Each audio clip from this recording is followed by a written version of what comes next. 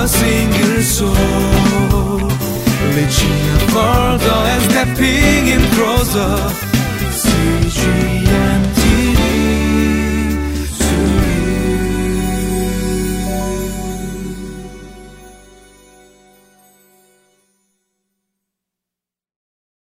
Welcome to Living Life. Hey, when you were younger, do you remember your parents telling you to not do certain things or warn you against doing certain things, even though they didn't give you a reason for it, but they would say, you know, don't do this, this is not good for you, this is bad for you, and they would warn you against it, and sometimes you would go ahead and do it anyway, and then you would realize after the fact, after you do it, that it hurt or was painful, and you realize that the reason why your parents said that to you. Well, in this particular passage, we're going to see some of that same idea going on here, where Paul is warning the captain of the ship and the owner of the ship and the centurion of the ship that Paul is on, which is headed for Rome, because remember, Paul is being brought to Rome because he appealed to Caesar during his hearing with Governor Festus, even before Agrippa. And now the centurion is charged with bringing him safely to Rome, and he warns them. But when he warns them, his voice is not heeded, as we'll see. But let's take a look at the passage and see how it all plays out.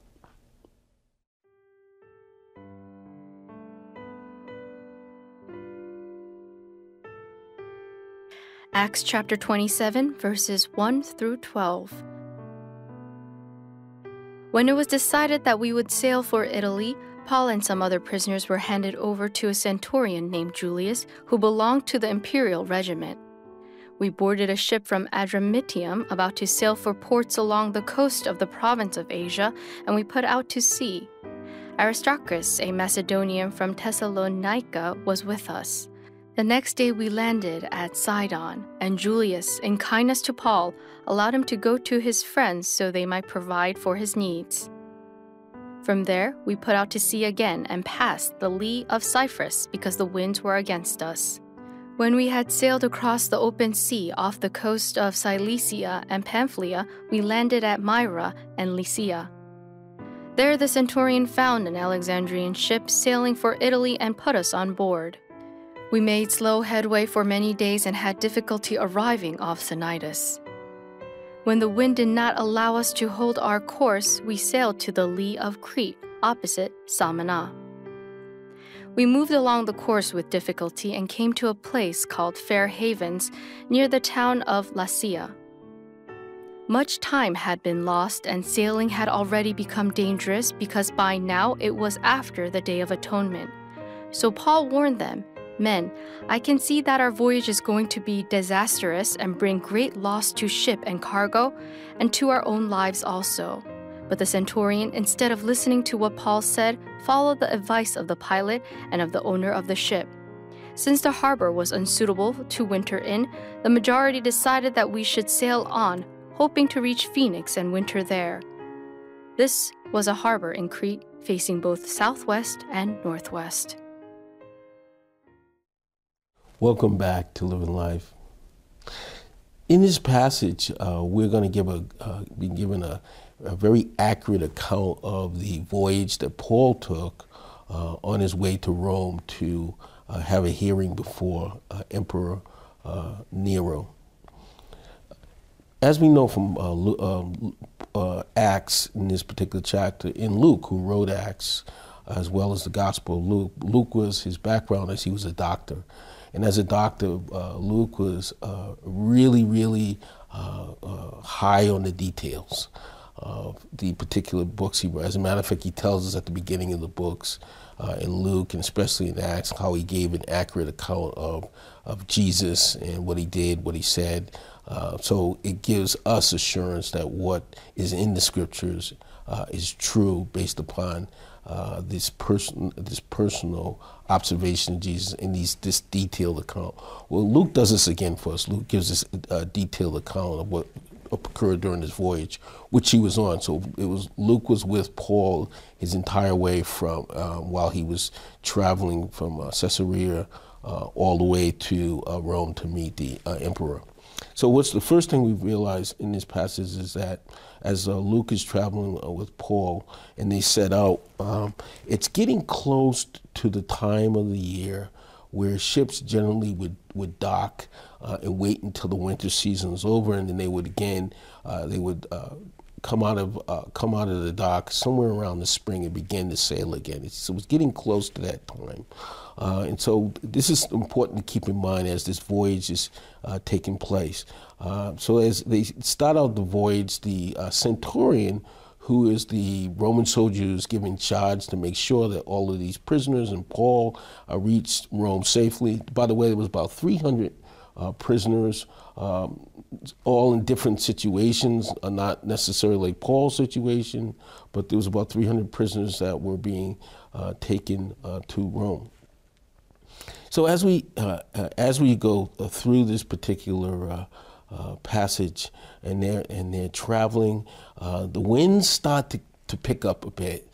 Remember, because this one of the reasons why you would dry dock or just dock in a particular port is because this time of the year the winds are really, really strong and can get to what's called kind of even to the extent of hurricane force winds or nor'easters.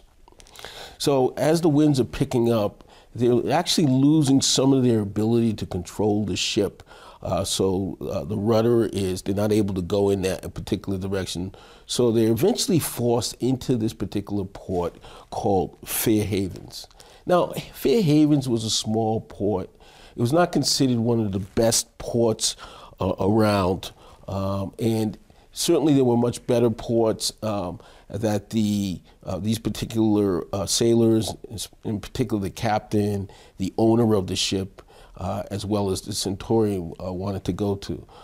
There was grain on this ship, which needed to get to Rome, and maybe that was a consideration. They wanted a better port because of what they were carrying in terms of cargo, or maybe the size of the ship, or maybe there was not enough space. There was some indication that this was a small port.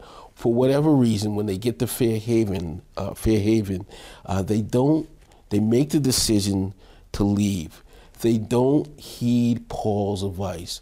Paul warns them that there would be loss of cargo, and potentially lives if they left Fair Haven, but they don't take his advice. Now, what we do know about Paul is Paul would oftentimes to get to various places, not just through walking or traveling, but he would oftentimes take ships to get to the different locations that he would go to preach.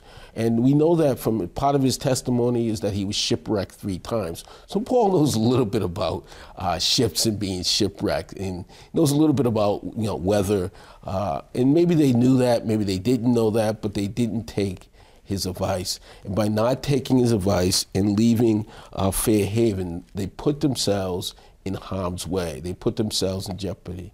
The interesting point is we do the same thing sometimes. We don't heed the wise advice of those that we know have our best interest at heart and are looking out for our safety, and we put ourselves in harm's way.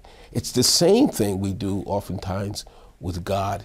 God is telling us what we need to do. God is giving us good, wise advice about our lives, and we don't heed that advice, and we put ourselves in harm's way. We put ourselves in very dangerous situations, and that's what Paul was telling me. You're going to put yourself in a very dangerous situation, and when you don't take my advice, we put ourselves in very dangerous situations when we don't heed God's advice. Fortunately, though, God has abundant mercy and grace in our time of need when we put ourselves in harm's way. Praise be to God.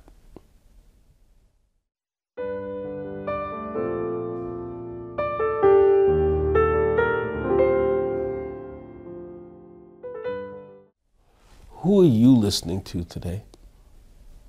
Are you listening to the advice of others, and they're giving you bad advice, and they're giving you advice that's not going to further your life and to bring you closer to God? Or are you listening to God? Today's the day to decide, Lord, I want to listen to you. I want to heed your advice because I know that you have my best interest at heart and you want to preserve my life. Let's pray. Lord, we just thank you for every opportunity that you give us to heed your word, Lord, that we might live. You said in your word that man shall not live by bread alone, but by every word that proceeds from your mouth. And Lord, we want to live by every word that proceeds from your mouth. It's in Jesus' name we pray. Amen.